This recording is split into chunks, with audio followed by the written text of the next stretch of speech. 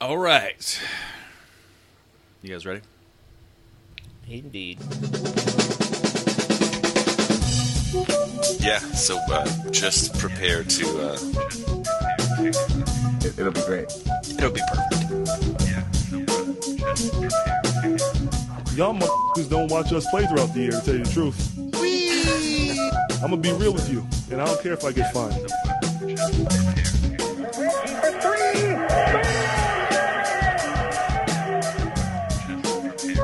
I got my sweet jerk off, put some shoes on. That train is off the tracks. Who doesn't love the bouncy castle? Hitler. Just prepare to... just prepare to be awash in unbeatable goodness.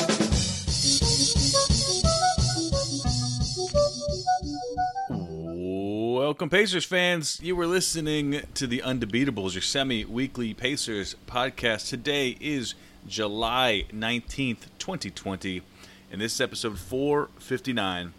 This show, we're going to discuss the update to the Pacers' return to the NBA, Victor Oladipo's status, and we're going to get a healthcare update in the WNBA. Joining me are all three of our analysts, coast to coast, like buttered toast. First, from the nation's capital, Washington, D.C., it's the doctor, Jason Triplett. What is up, Pacers fans? What is up, Undebeatables? Sad shout out this week to the late, great John Lewis, who passed away yesterday. Pancreatic cancer. Just one of the civil rights icons. There's books written about him. He's been through a lot, seen a lot of stuff, and was at his advanced stage out there marching with the Black Lives Matter protesters in June, fight until the day he dies. So you will be missed, sir. Shout out. Shout out. From Indianapolis, Indiana, he's our in-house bartender, mixing up the drinks in the crappy jingles, John Colson. What is up, Pacer Nation?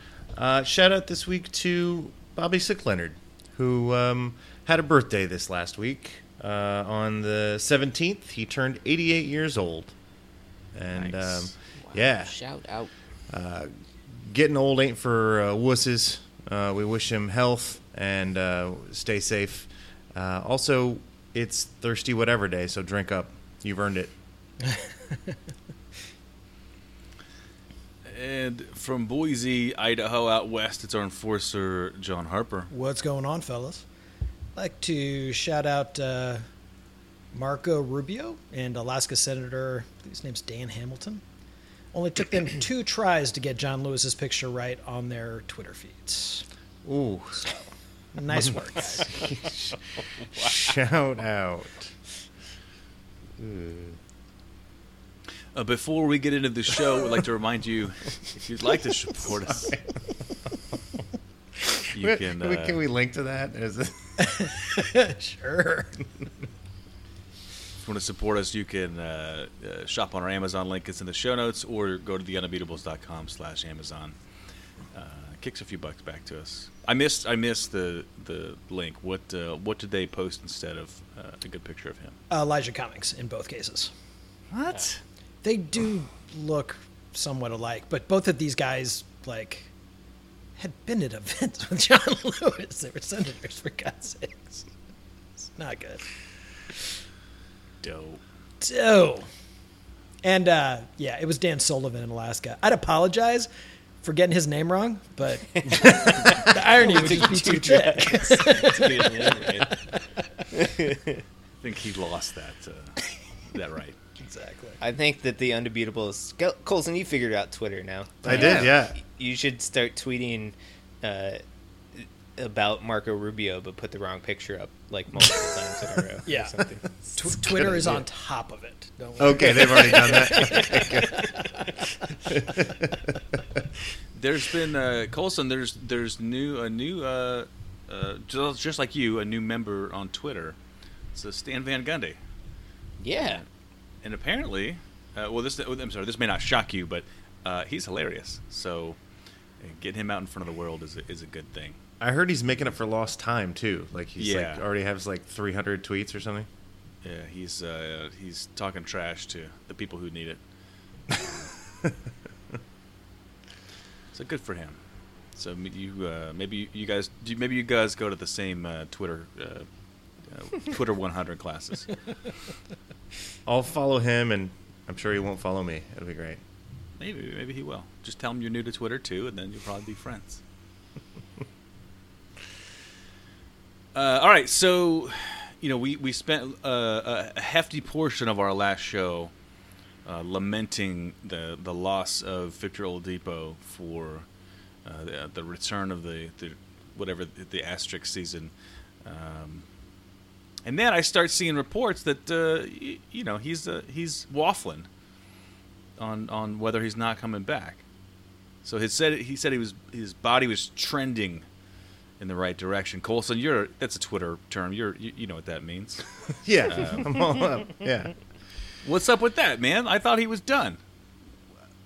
So it's actually kind of an interesting situation. He's caught in a larger conversation. So he went down to Orlando with the team to practice and to support his team. And the NBA said, well, if you're going down there, you were playing at the end of the season. If you're going down there with the team, we're going to consider you healthy. And if you don't play, you don't make any money. You don't get the $3 million for playing in this sort of condensed event. And so some have speculated that this is money driven. But the Pacers, as an organization, have already said that they're willing to pay him the money no matter what. I don't know how that will work out with the league.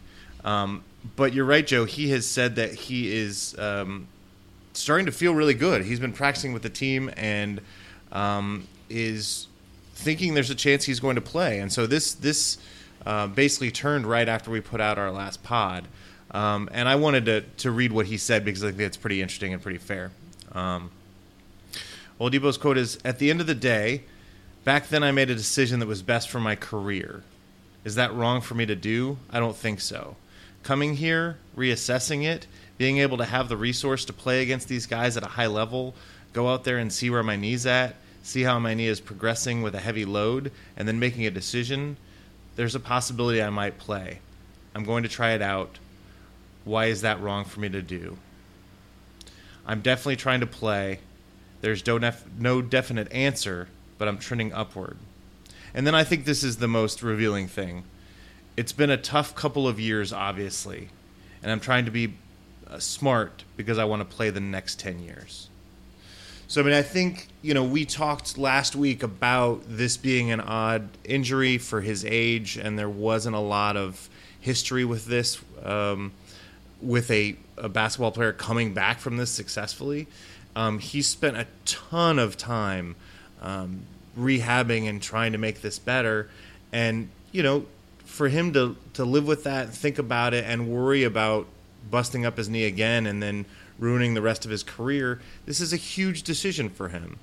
And, I think we were fair about that last week, but it was, him saying it, I thought, oh, of course, this is very fair for you to decide to not play. What I think is interesting and positive is that he feels very comfortable, at least right now, at least that's what he's saying. I'm sure the guys are rooting him on. I'm sure the guys are saying, hey, we'd love you to play. I'm sure there's a little bit of peer pressure. I mean, maybe even just from a leader standpoint, if I'm playing well, I want to be able to do it on the floor, not just in practice. And, I support either decision he makes, but, the news coming out of Orlando is very positive. I mean, he's definitely toying with my emotions now, right? Oh, he's doing that. What was the purpose of this announcement? Yeah, no, and that was the thing, right? Did he get backed into a corner by a reporter or something? Because we talked about how it came as a surprise to the organization, and they were upset and all this stuff, and it's definitely hurting our feelings. And now he's like, "Well, I might play." And you're like, "What? Don't give me hope, Oladipo." Yeah. I mean, ultimately, yeah, you're right. I mean, we we'll understand whatever decision that he makes. But I'm not a huge fan of the waffling. It's not a huge surprise that he gets down there, starts playing some 5-on-5, and wants to play basketball. The dude loves basketball. It's not like a huge secret, right? Right. Of course he wants and to play. He's good at basketball He's too. super good, right? So I don't know. That it's not a super big surprise. I just, on some level, it'd be nice if his PR guy got with him and until we have something to say, let's just not say anything. Right. Yeah, Just for my own anything personal nice. mental health. Yeah. Can't say anything nice. Don't say anything at all. Yeah. Well, my confusion from all of this comes from, why is the NBA butting in and telling what the Pacers or any organization can do as far as paying their players? I guess I understand that they don't want players to come down there, especially super duper stars, and say, I sort of assessed this, I'm not going to play now, or whatever, right? Like, they're trying to maximize their product on the floor and, get as much interest as possible. But what if the Lakers, after 4 of these seeding games, have already clinched first position, and they're like, yeah, we're just going to rest LeBron. We don't want to risk him for the playoffs. Like, are they going to then go tell the Lakers that, oh, you shouldn't give him 4 games worth of salary? He's a healthy scratch. Like, what the F? We're going to prorate him. Yeah, exactly. That's what I don't understand. The NBA is in a weird position, right? I think on some level they have to make decisions about, who has to be paid and who doesn't. But they didn't. It doesn't seem like they had to weigh in publicly, at least. Right, and I guess we'll get to it when we talk about the WNBA in a second, but there had to have been a process, right? There was a deadline by which players had to, notify the NBA that I am planning to opt out of the Orlando bubble campus situation for, health concerns or social justice reasons, or I'm injured at this point, so I'm not going to make the trip down there. And we passed that deadline. Oladipo didn't submit any paperwork that said I'm opting out. He indeed traveled down with the team. I feel like that is enough. Like, you're taking the risk of putting yourself in the bubble. He's definitely doing that. He's taking the COVID risk. People. Yeah. Right, exactly. And so and the injury risk. Right, and the organization. Kudos to the Pacers, by the way, who all along have said, yeah, we were going to pay him no matter what. This is our guy. Like, if you're coming down to the bubble with us, yeah, we got your back, no problem. So I feel like this is a big kerfuffle that was sort of much ado about nothing, right? Like, the NBA made this into something that didn't even need to be a story. Well, I feel like they could have just. Yeah, I agree with that, except that, they did, if you didn't want to come to the bubble because of health concerns or social justice concerns, or if your, wife's having a baby or whatever reason you chose not to go down there, you don't get paid, right? They made that clear, right? Sure.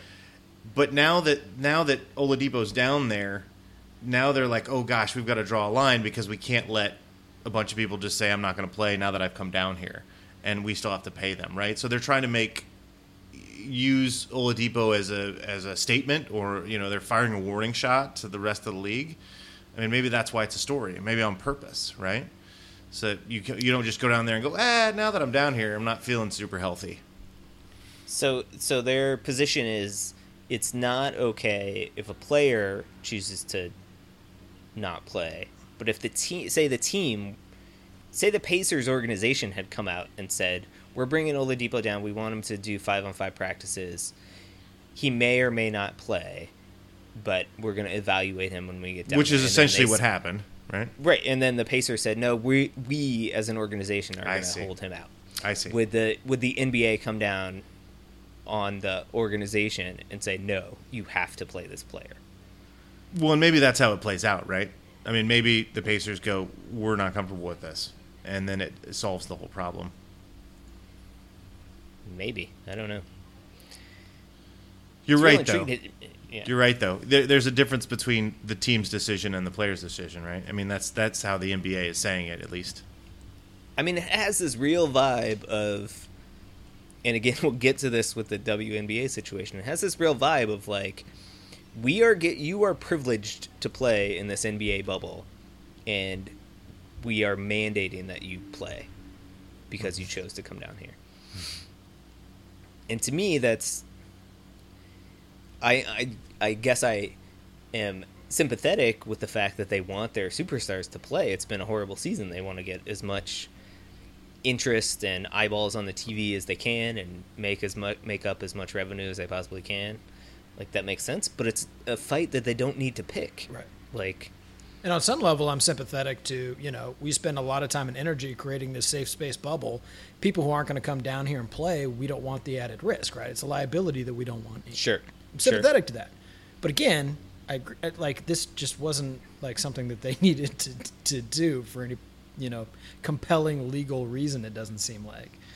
So, especially with our team saying, hey, we just want to pay him, right? So I don't, it does seem like just sort of a, pointless PR blunder, which is out of character for the NBA.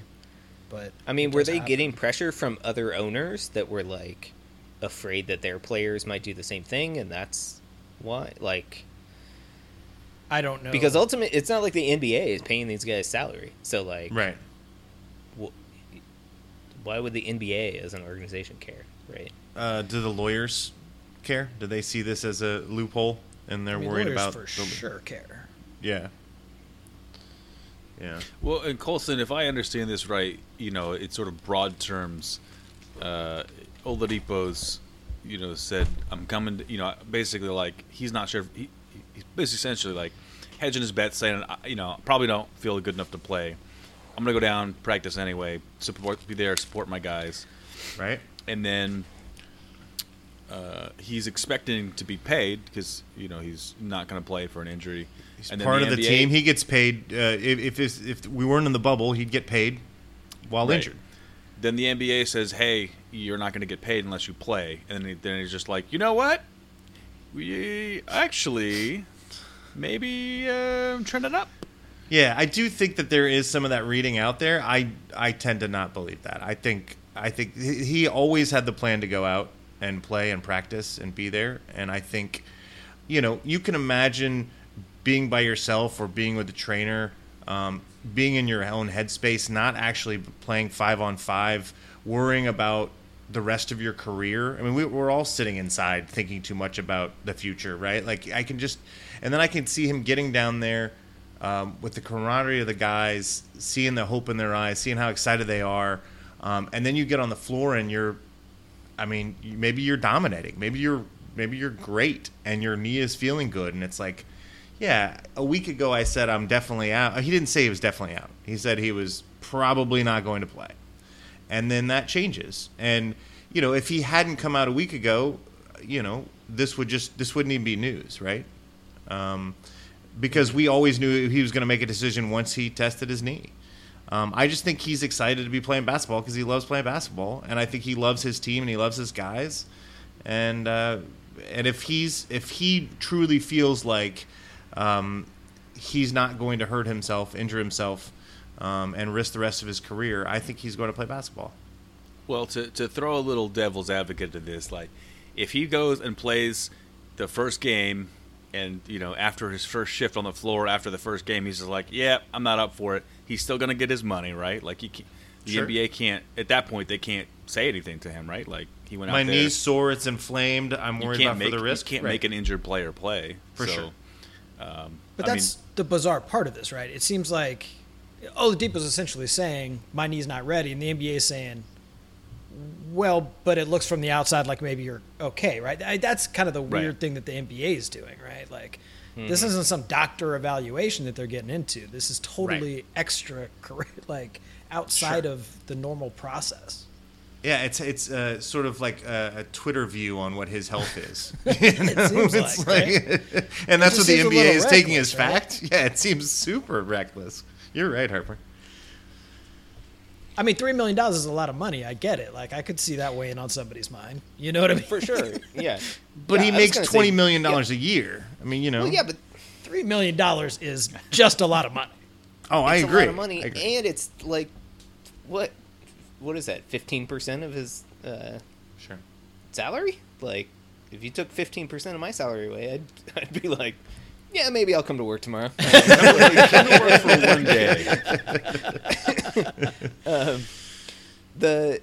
The other thing I was going to say is that, both things can be true, and there's nothing wrong with that. 100%. Like, Sure. he could have gotten down there and been like, yeah, my knee's feeling a little bit better, and then this kerfuffle about the NBA, and he's like, yeah, maybe it is even like feeling, maybe I will play, just to, like, if this is a risk that I'm going to lose $3 million or something like that, sure, I'll step on a court. Yeah. Sure. If he's making that weighing that $3 million versus right now versus his career, the future of his career, right? That's going to help him make that decision, right? Like, if he's like, I really think that if I play for this $3 million, I'm going to lose the next 10 years of my career, he's not going to do it.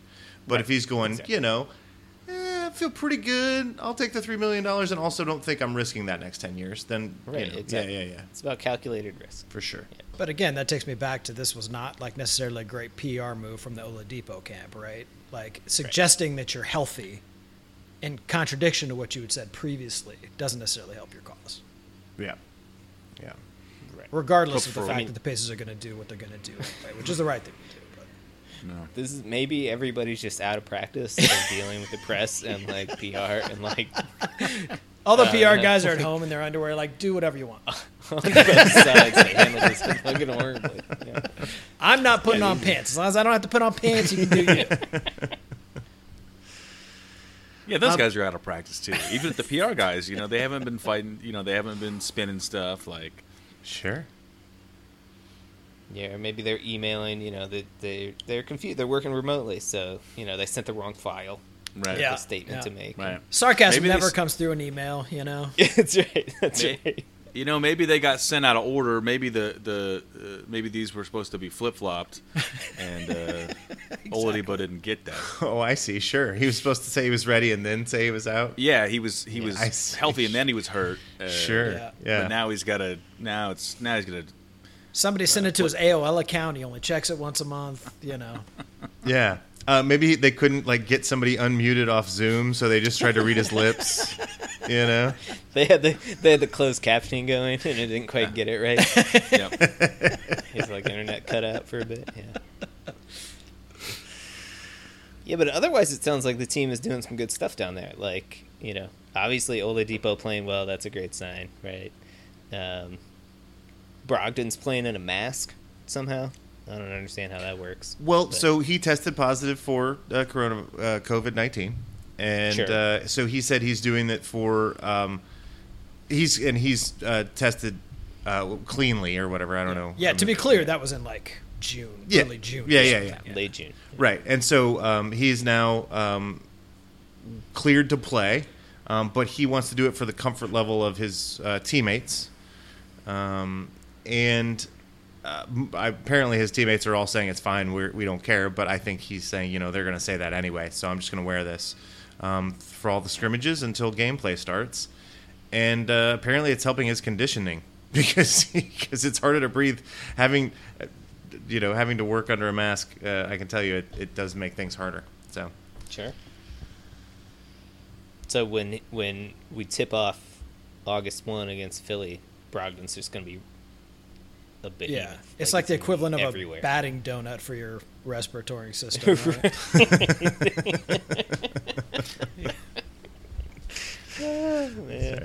Right. So he is. Brogdon came out and he said, "Everything is chemistry is everything in this league. Everybody has talent, but it's the teams that play well together that win games. It's going to be important for us to get these reps on the court in practices and scrimmages, and then we'll have to figure it out when the games start."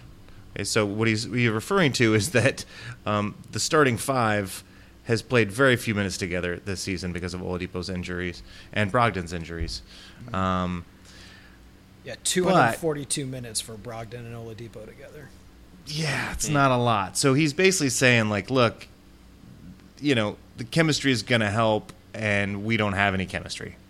But then he came out and said, which I appreciated, followed up that statement by saying, we have guys who are low ego, low maintenance, who want to win collectively, and that's going to be our advantage. Which, Sure. But I mean, sometimes we've seen with our no ego team occasionally that guys just aren't like aggressive enough jacking up shots, right? They're too unselfish at times, right? Yeah. So I don't know.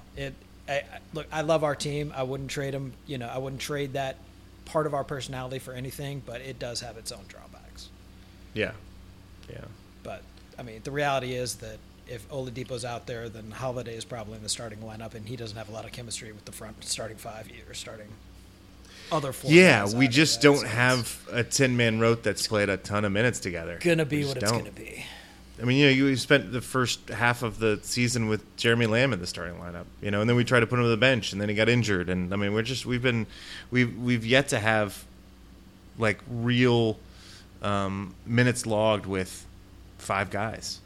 I mean, I think the closest you can get is probably that bench, right? The bench of. Sorry, McConnell. Yeah, Justin Holiday, Aaron Holiday, T.J. McConnell, and McBuckets. Yeah, those 4 guys. With Sabonis, yeah. Yeah. Yeah. If Oladipo's out, McBuckets is going to be integral to our success. So. Yeah. Yeah. Well, I do sort of agree. Like when you read that quote, I mean, I guess. It's been a long time since I thought about basketball, so I wasn't even thinking about basketball chemistry on the floor.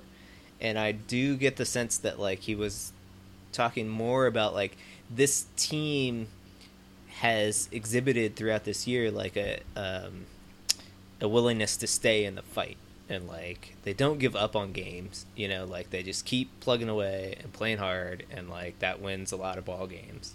And so I think that will hopefully. Be a benefit to this team or whatever. I'm assuming that they'll have the same resilience. And again, I think that we talked last week about how players and to some extent teams that are intrinsically motivated and are just trying to play the best basketball at any given moment are going to be the types of people that succeed. Like there's not going to be a crowd there, so like you're not going to get playoff Rondo like performances from these guys that need that juice from the crowd or whatever, right? So maybe that's a good thing for us as well. Well, I think it was T.J. Warren who came out and said he was absolutely shocked by how in shape everybody was. He just didn't expect everybody to come so ready to play, and he says the practices have been far better than he expected, which is a good sign. And then, except for T.J. Warren, except for him, Maybe they just need TJ. One too many stops at Mickey D's, bro. He was just getting Grubhub sent to his house every day. He's trying to think of, like ice cream on pizza or whatever. But Nate McMillan says, "I know it's just practice. But I really like what I've seen from Miles. I see a maturity from him, a guy who's confident with what he's doing out there. He's been showing growth. It really started, I would say, about December. He started to get a feel for playing the 4 on offense and the 5 on defense. He's figured out where his offense is going to come from and how he can help the team. He's been really good. I really like what I'm seeing in this restart from Miles." And then Malcolm Brogdon added, "He looks as good as he's ever looked since I've been here, shooting the ball extremely well, playing with confidence. When he goes out there and decides what he's going to do, no one actually stops him. He's talented. He's versatile. He looks very, very good." Nice. So I like that. Those are things that didn't have to be said. That means he's impressing in practice. And really this whole year for Miles has been about an adjustment. And we talked about how well he plays when Sabonis isn't on the floor. He plays that center position. He understands how to play that. That's what he's figured out how to do. And he really struggled this season. We talked a lot when we used to talk about a season about how much Miles was struggling in his new role, and whether the Miles Turner Sabonis pairing in the front court was going to work. And I always felt like it was more of a mental jump for him than a physical one, because he's able to do all those things. He's got the skills to be a 4 on offense and a 5 on defense. And if he took these 4 months to kind of figure it out, maybe not on the floor, but mentally and emotionally, a lot of basketball is about confidence and about knowing where you're supposed to be. And, this is very encouraging words from McMillan and Brogdon. So his emotional PER is really high right now? Yeah. I mean, so there were 10 games after the All-Star break, and he had upped his rebounds from 6.5 to 8.5. He was averaging 3.5 blocks a game in those 10 games. His true shooting percentage and 3% shooting was down, but again, I think it's about finding his place on the floor and being open and shooting with confidence. And if he's going to be able to do that, we're an incredibly dangerous team. So let's hope that Oladipo comes back healthy. Miles Turner has adjusted something in his headspace, and everybody else comes out and plays like they were playing. We're going to be a really tough out. Yeah, it's definitely fantastic news. I mean, Miles is the key to the success of this team, right? And we definitely ask him to do a lot of things without getting a lot of the glory. So yeah. Well, and Nate said that all season. We've asked the most from Miles, right, out of all of this. I do wonder that these press clippings, no coach or player is gonna come out and be like, who's really sucking it up? Yeah. TJ McConnell. Man, this guy really regressed on us. Right. TJ Warren clearly was eating the ice cream pizza. Yeah, exactly. But they didn't have to praise Miles that way. Sure. I mean, that's the thing. True. That's what I got out of that, right? Yeah. No. I'm just kidding. Yeah. Man. So let's go Pacers. Yeah, I mean, actually, we got before we go to break here or whatever, there's scrimmages coming up this week. I think there's Thursday, 23rd. Right? Yeah, the 23rd, I believe. Scrimmage against the vaunted Portland Trailblazers. It's at 3:30. Are we going to be able to watch this game? Do you guys know? The Pacers.com is streaming it. Ah. Yes. So the scrimmages will be streamed by the Pacers. Okay. Yeah, but it will not be on television. I don't know if they're going to do it on radio either, but it's going to be streamed. Okay, gotcha. And then all the other games, it looks like, will be on Fox Sports Indiana. Yes. With a couple of them, one on TNT and one on NBA TV. Mm-hmm. Yeah, so. I do think they said that Chris and Quinn would be doing the play-by-play on the streaming. No, solid. Well, they got to get back into game shape. Yeah. Right, exactly. Mm-hmm. They got a scrimmage up. Yeah, so we got scrimmage Thursday against the Blazers, and then Sunday against the Mavs. One of those is home and one of those is away, but they're both at HP Fieldhouse. So. I'm gonna go. I'm gonna say we're going 1-1 this week. Okay. Are they keeping score? It's a scrimmage. I don't even know if they keep score. I think they keep score. I heard they're shortening the quarters potentially too. So.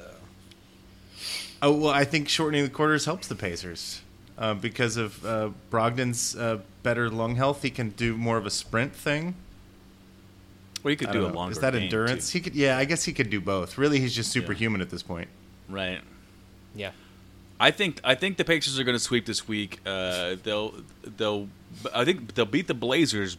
Probably, I'm guessing because there will be some unmarked individuals that will descend on the court, apprehend some of the Blazers with no information after that. Yeah, sounds right. And there's nothing in the NBA rulebooks about subbing in somebody if they become apprehended during a contest. Yeah, you definitely get to choose who shoots the free throws in that situation. So. I'll choose that guy over there with no name tag.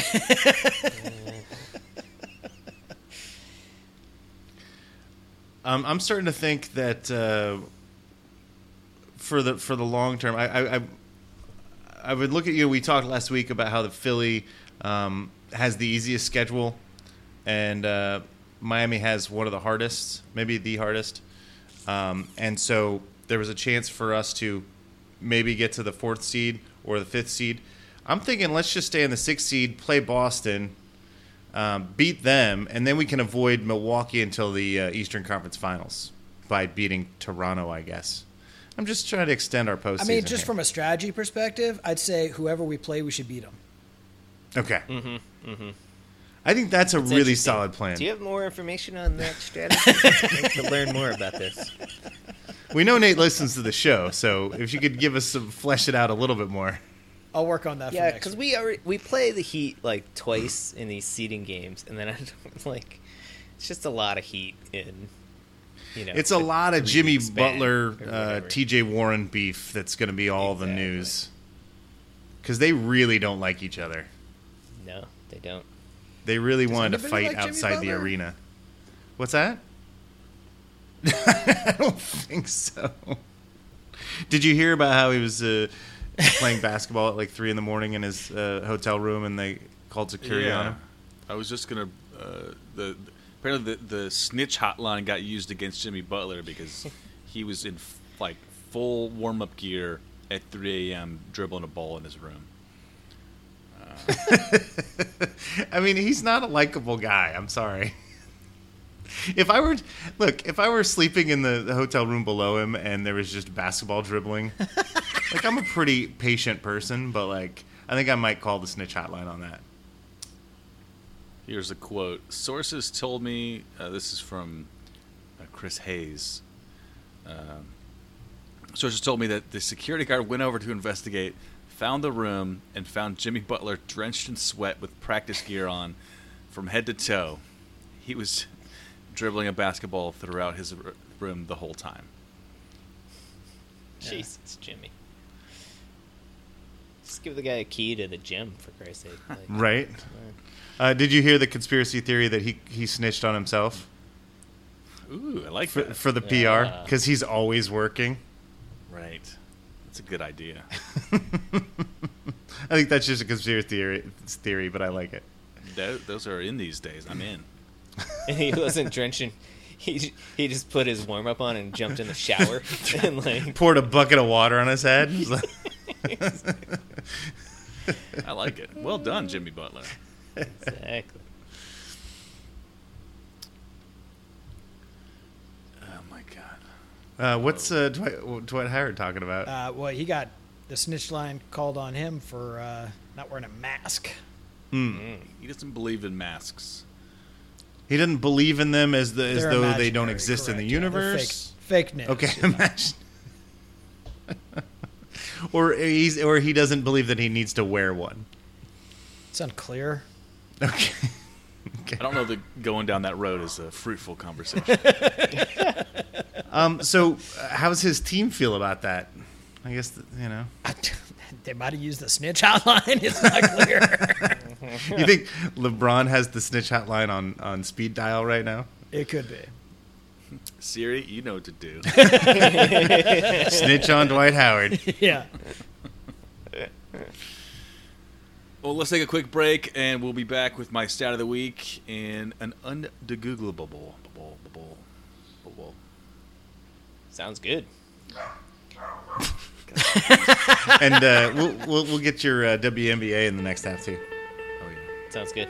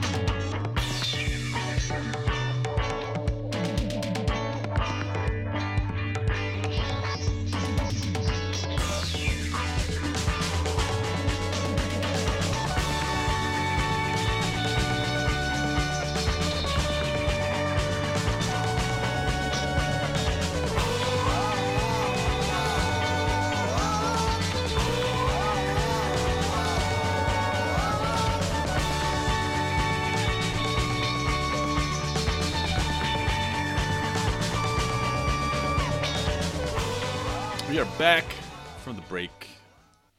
We're going to start off the second half with my stat of the week. Joey, stat of the week. This stat is this stat's a bit of a downer, but I think it's important. This stat is a phone number, and it's the phone number for the National Suicide Prevention Lifeline. It's 800-273-8255. But I lost one of my gaming friends. I get to see at I would get to see at gaming conventions. I just found out today that he had taken his life, and there was a lot of outpouring of sort of all the things you see, sadness and support. But the one thing that everybody who's around afterwards wants is for people to get help if they need it. Everyone that's still there wants those people to. There's help for the problems that they have. If you need help, there's people out there. It's free. People want to help you. Take advantage of the resources that are out there for you. Depression is an incredibly isolating thing, and we're also in an incredibly isolated time. And I'm sorry, Joe. Can you give us the stat of the week one more time? Yeah, it's 800-273-8255. There's very friendly, happy to help you, free, trained resources that can help you, get pointed in a better direction. If you've even got an inkling that you might want to talk to somebody, give that line a call. Sorry, mate. Yeah. All right. Let's on to some other things. Jason, you sent over an article this week that I thought was quite interesting. The WNBA is also entering the bubble, and Elena Deladonna, she's compromised. But what did the WNBA tell her when she didn't want to go down?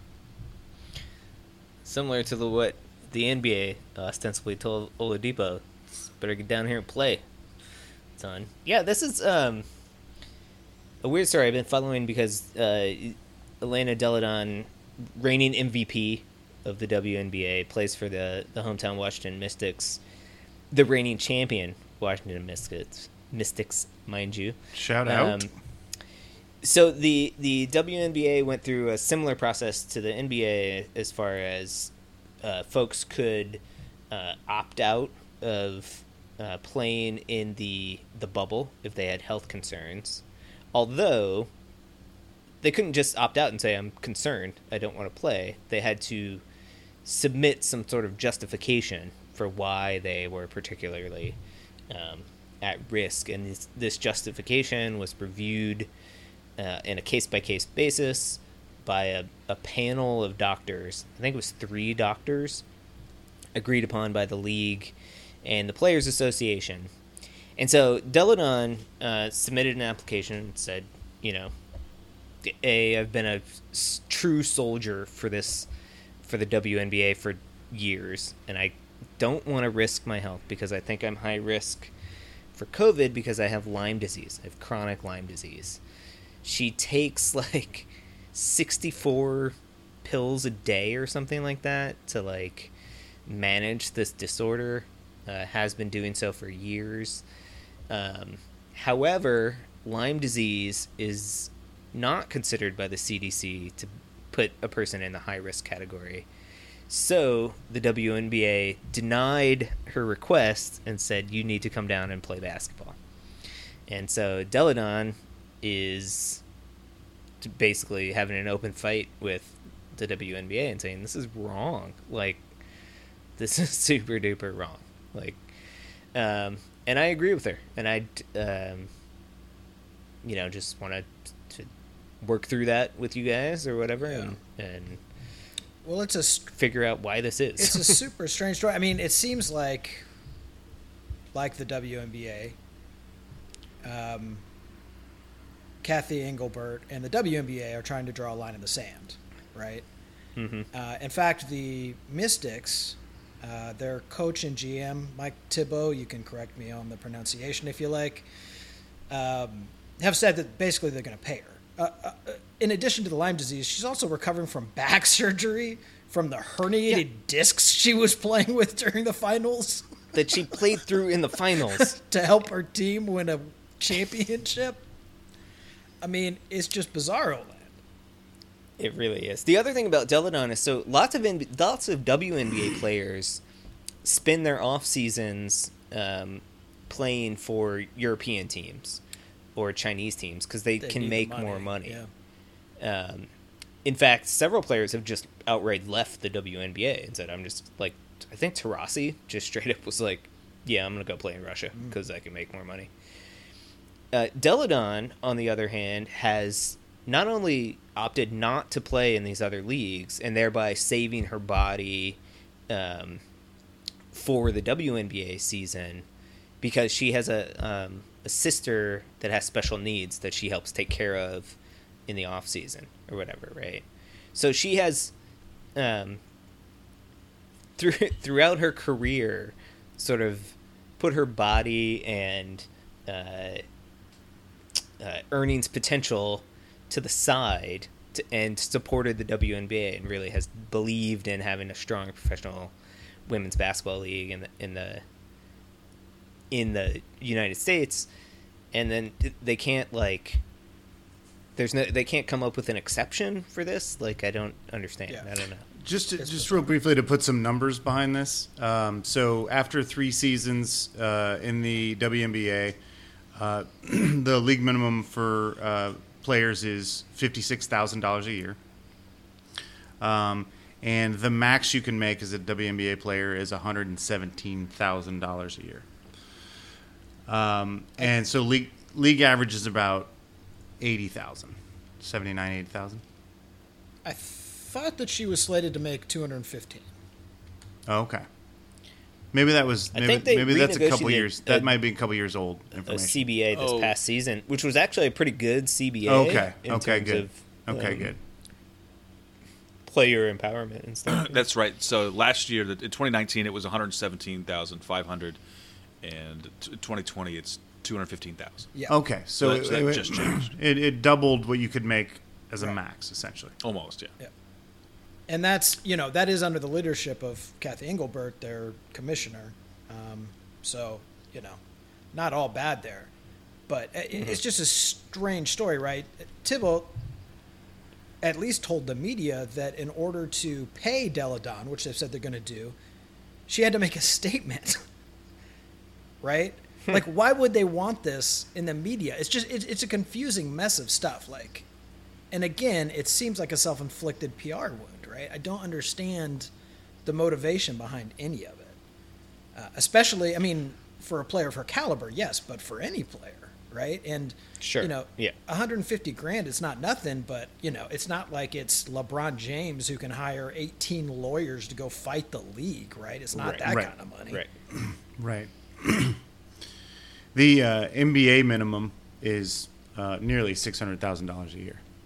So, and that's not enough to fight the NBA, by the way. for sure. Definitely not. You hire a fleet of lawyers, that doesn't pay them. Yeah, and I mean, I don't know what the guidelines were for this medical panel that sort of looked at these data, but like part of the application that Deladon submitted included, a extensive letter, and probably revealing details about her personal medical history, and in her doctor's opinion, who's been treating her for like a decade or more was like, yeah, no, this is not worth the risk. Like, why would she do this, basically? And other doctors did not confer with this. Concur, I guess, with this decision. I know a couple... Or confer. That's right. They may not have conferred with one. I know a couple people just not super close, but friends of friends that have Lyme disease, and it's absolutely crippling. And I don't know what it does to lung capacity and how that would interact with COVID by any means, but it's a terrible thing to live with. I can't imagine that there are 3 doctors reading this being like, "Oh, it's fine." That's just crazy to me. And this will end up being a fine inning for Deladon. I mean, amongst other things, her team at least is aware of the sacrifices she made playing through so much pain in the finals. But again, the WNBA probably aware of that. This is a line that they're drawn in the sand to affect other players, right? They're saying it doesn't matter who you are. If our doctors say you're good to go, you're playing, right? Which even our MVP is a problematic message at best in 2020, right? Right. Yeah. For sure. Like, I mean, again, like, both the NBA and the WNBA, probably even more so, need all of their superstars, to draw a crowd and maximize as much advertising revenue as they can. But, like, you don't want to, like, cut off your nose to spite your face. Like, think about this in longer terms. The world is not going to end. Well, who knows? yeah. Be careful there. Is that knock on wood? Like, there's gonna be a 2021 season of the WNBA, right? Like, and see beyond this. Yeah, and also I kind of disagree. I mean, it was only a couple months ago that we were recommending people watch like marble races on YouTube. Like, I mean, there's a real sense that people will watch basketball. Like, yes, you need. For sure. I mean, yes, to have your superstars helps, but like people are starving for entertainment, and are we going to watch the G League in droves right now? Maybe not, but if you call it the WNBA, I think people are going to watch, and like you've got to care about you're right, the product overall. Like if this ends up sacrificing your best player in the process, was it worth it? Look, first of all, don't sleep on marble races, okay? They're really fun. No, they're a lot great. of hours gambling on marble races. Oh, gambling on them. I've definitely watched a lot of them, but I should have been texting with you. I didn't know I could get some money. Definitely. Do you like read the cheat sheets of the marbles previous races, like how they did in the past 5 races? Yeah, sure. Yeah, exactly. Green's got heavy marbles or whatever.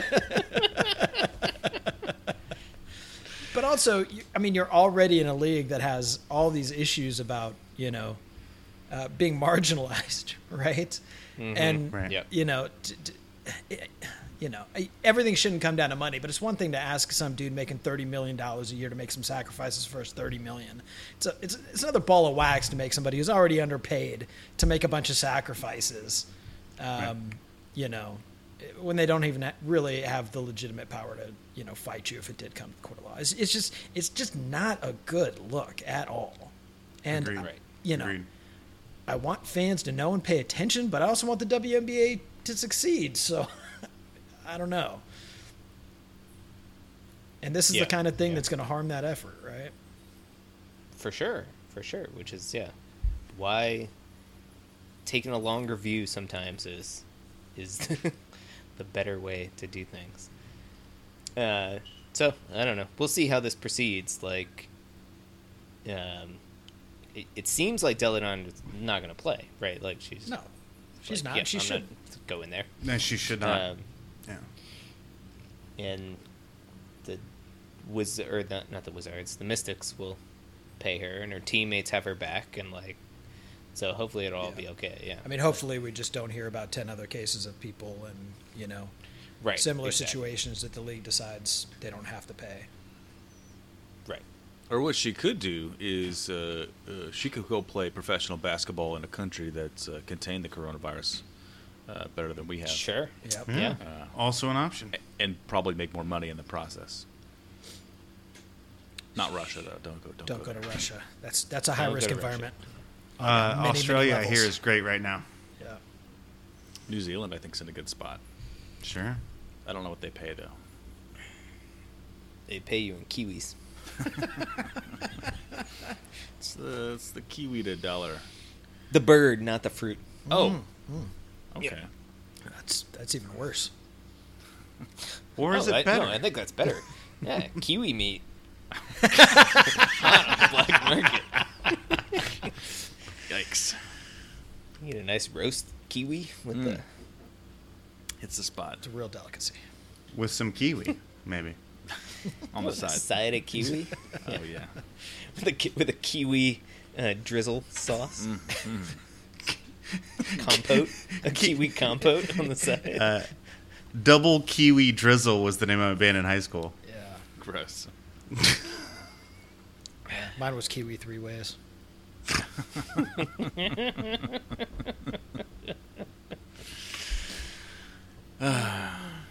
Hey, to change the subject, From 3 ways and kiwi. from the This, things. you know, Colson, you assigned me you're putting together a clip show, and you assigned me to listen to some episodes from a couple seasons back, and Yeah. this episode has turned as many corners as that 2018 Pacers squad. Every game was a new corner. Maybe in like 4 years when I get to the clip show, the whole episode will just be the clip show. Who knows? Nailed it. Do we have a Undegoogable this week? We do. What you got for us? So a couple months back, a buddy of mine sent me a text, and he used the term "souped up." Spelled it SOUPED -up, as in soup. And my entire life had thought "souped up" meant supered up. So it's SUPERED, sort of a shortening of that, souped up. Mm-hmm. So like if you want a souped up car, it'd be supered up. And then I thought to myself, maybe my entire life has been a lie. And maybe I don't know. I feel like you think that after every text gets sent to you. And so my question this week is it souped up as in supered up, or souped up as in the lovely meal of soup? I don't know, the hot beverage. It can be cold as well, so this is why it's hard for me. I also want to get a timeline from when it came out and, an origin, as we do on the Undegoogleables. So does anybody have a thought on whether it's souped up or souped up? It's definitely souped up. I feel like I'm with you. I always thought that it was souped, SUPED, I guess. Yeah, is the way that I SUPED, spelled yeah. it.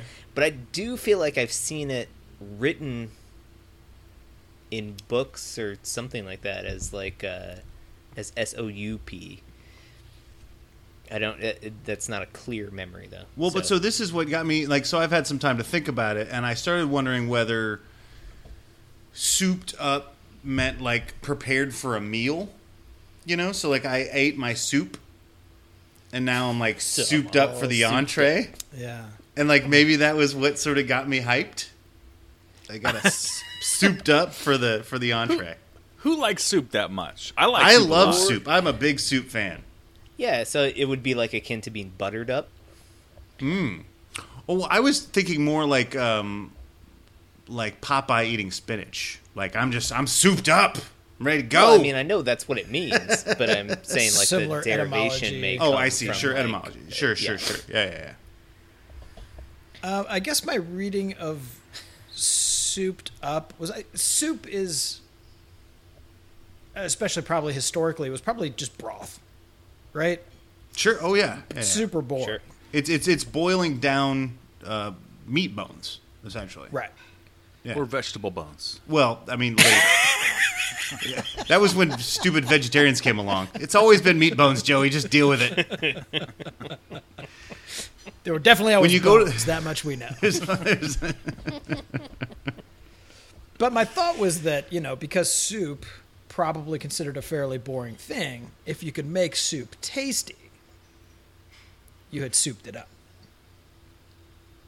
Oh, okay. So like adding vegetables like Joey suggests, or There's some of these baking spices. That you yes, speak of. exactly. Some fresh jalapenos or something. Yeah, you're souping up your soup. Yes, you're improving upon an existing thing. Okay, so you really souped up that broth. Yeah. You took it from a broth to a soup. To soup, yeah, because otherwise you're just drinking soup. That's pretty good, Harper. I like it. Yeah, I like that. You've basically made broth into soup. You souped it up. Now, I will say that that's going to make your timeline much harder. The other one would have been like, oh, sometime during the Industrial Revolution, right?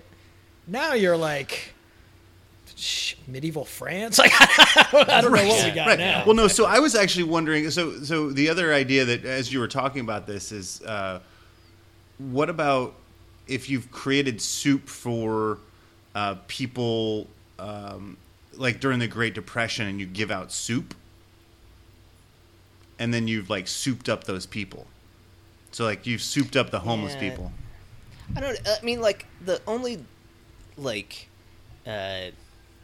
nouns that I've heard being modified by souped up are like engines or like mechanical type things. Yeah. So that makes me think that it's like goes back to like wartime or something like that, World War I, World War II, or something like that. And it's a real similar timeline like super to the Great maybe Depression. Is starting to get like Superman is sure has come about, right? So like maybe that's in when the is Superman? vernacular 1920s, something like that. Ish, Yeah. I don't know. Maybe even earlier. I don't know. Yeah. And so GIs are saying, "Man, this is a real souped up tank we got here." Like, okay, I don't know. Sure, this is like the car I had back home, but it's supered up, and then it just gets souped up. It could also just come straight up Maybe, from I like don't know. Supercharger. Yeah, it's true. My inclination is that it has nothing to do with the food or beverage, as you call it. Colson. I drink a good soup. You can drink a good soup, but it's just not a beverage. It's just not. No, I don't fair. make the rules. I just enforce them. Yeah. So what's your line between beverage and soup then, right? So if I'm drinking Chewing. tea versus, well, no, but like if I'm drinking a broth versus a tea, you would call a broth a soup and tea a beverage. I'd call a broth a broth. Okay, what about like a miso soup? Like I can drink that. That's food. That's. But it's just that is- it's just essentially broth. Right, but So what's the difference between that and hot tea? I'm But not that essentially- wrong. All I'm saying is, Joey, just get off my back, all right? All the way off All my back. the way off my back about this. It wasn't that big of a slip of the tongue, all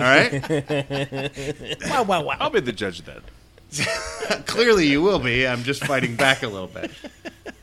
My point was, whenever Soup's a beverage! Okay. And we have a title. I think it has nothing to do with food. It is entirely. We got him. We get Mercury Golson. Okay. There, guys.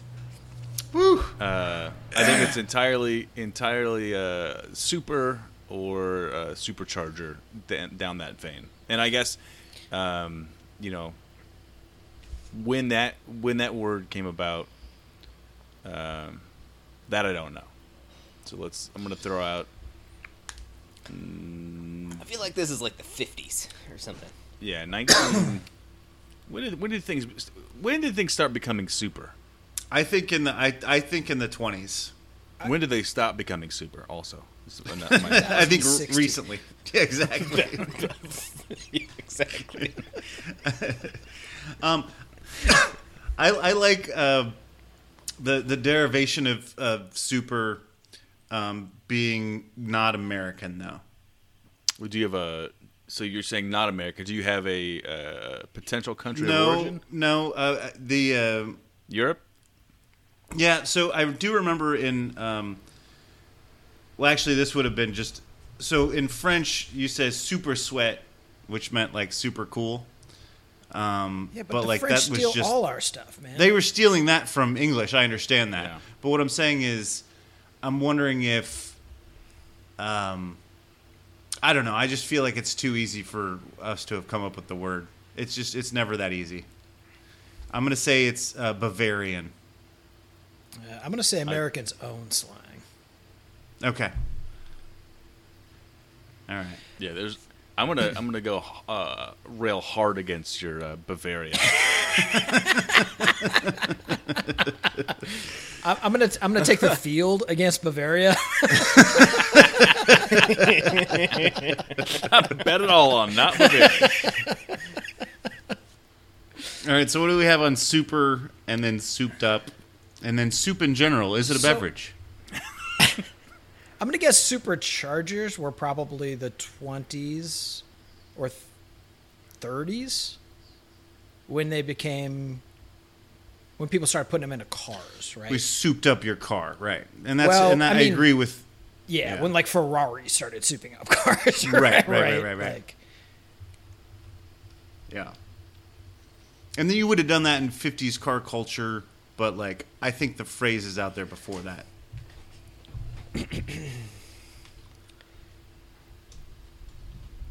Okay, what do we got? souped up like the beverage is the correct spelling. Okay. According to whatever this is. So my friend either had it auto-corrected or actually knew how to spell it. Oh, man. That's what you're saying. It's frickin' horse racing.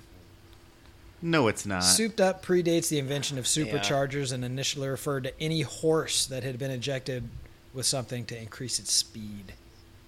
Yeah, in one of the definitions of soup in some dictionary, I forget where this is, I don't know, it's any material injected into a horse with a view to changing its speed or temperament. From Webster, 1911. So what would that be? Like liquid cocaine? Like what are we injecting horses with to make them run faster? Lots of liquid concoctions of drugs, performance enhancing or otherwise, have been referred to as soup. So has nitroglycerin in the early part of the 20th century. So this is jalopnik.com where I'm getting this information. So we got the timeline right? I mean, it seems like in the 20s is when it started coming out, and it definitely refers to a lot to like engines or whatever, which I guess comes quickly from horse horse racing. Right? On some level, car racing replaced horse racing. Right. Oh, So wow. Daimler received a German patent for supercharging an internal combustion engine in 1885. Renault patented a centrifugal supercharger in France in 1902. So superchargers are older than I thought, apparently. So is what I'm hearing is that we basically were we cheating in these horse races with this, or was this allowed to inject them with soup? I don't think that was allowed. Okay. Were there rules in early horse racing? I feel like it was all like mafia-run weirdness back then, right? I'm not finding a lot about, other than the fact that giving a horse soup, like whether or not it was like actual drugs or just like a really good broth, vegetable bone broth,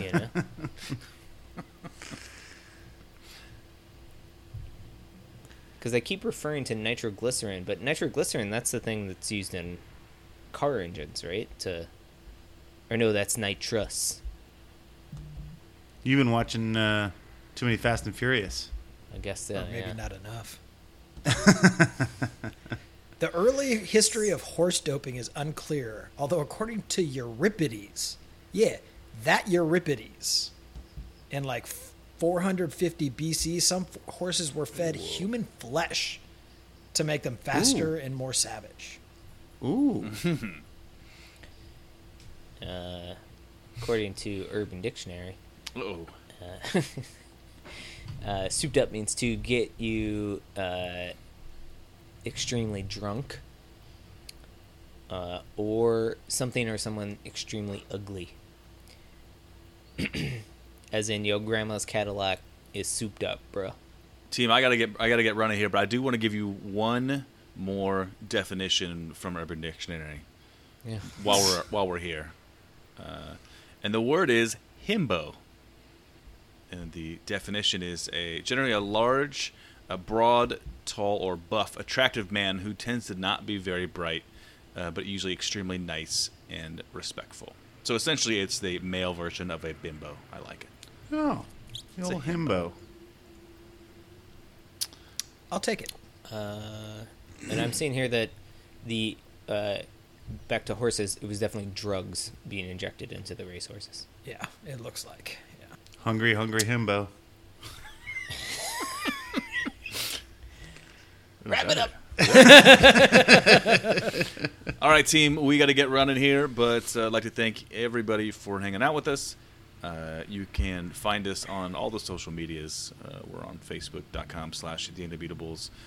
You can find Colson tweeting at John Cole, and all the Undebeatables on Twitter at Undebeatables. You can send us an email, shoutout@theundebeatables.com, and on our website there's a contact form there. You can send us a message that way as well. We've got t-shirts for sale too. For our once and always coach, Bobby Sick Leonard, who just had a birthday. Turn out the lights, the party's over. 88 years old he is. 88 years young. No, that's the right way to do it. Depends on the day. I'm 41 years old. Today is much closer to that.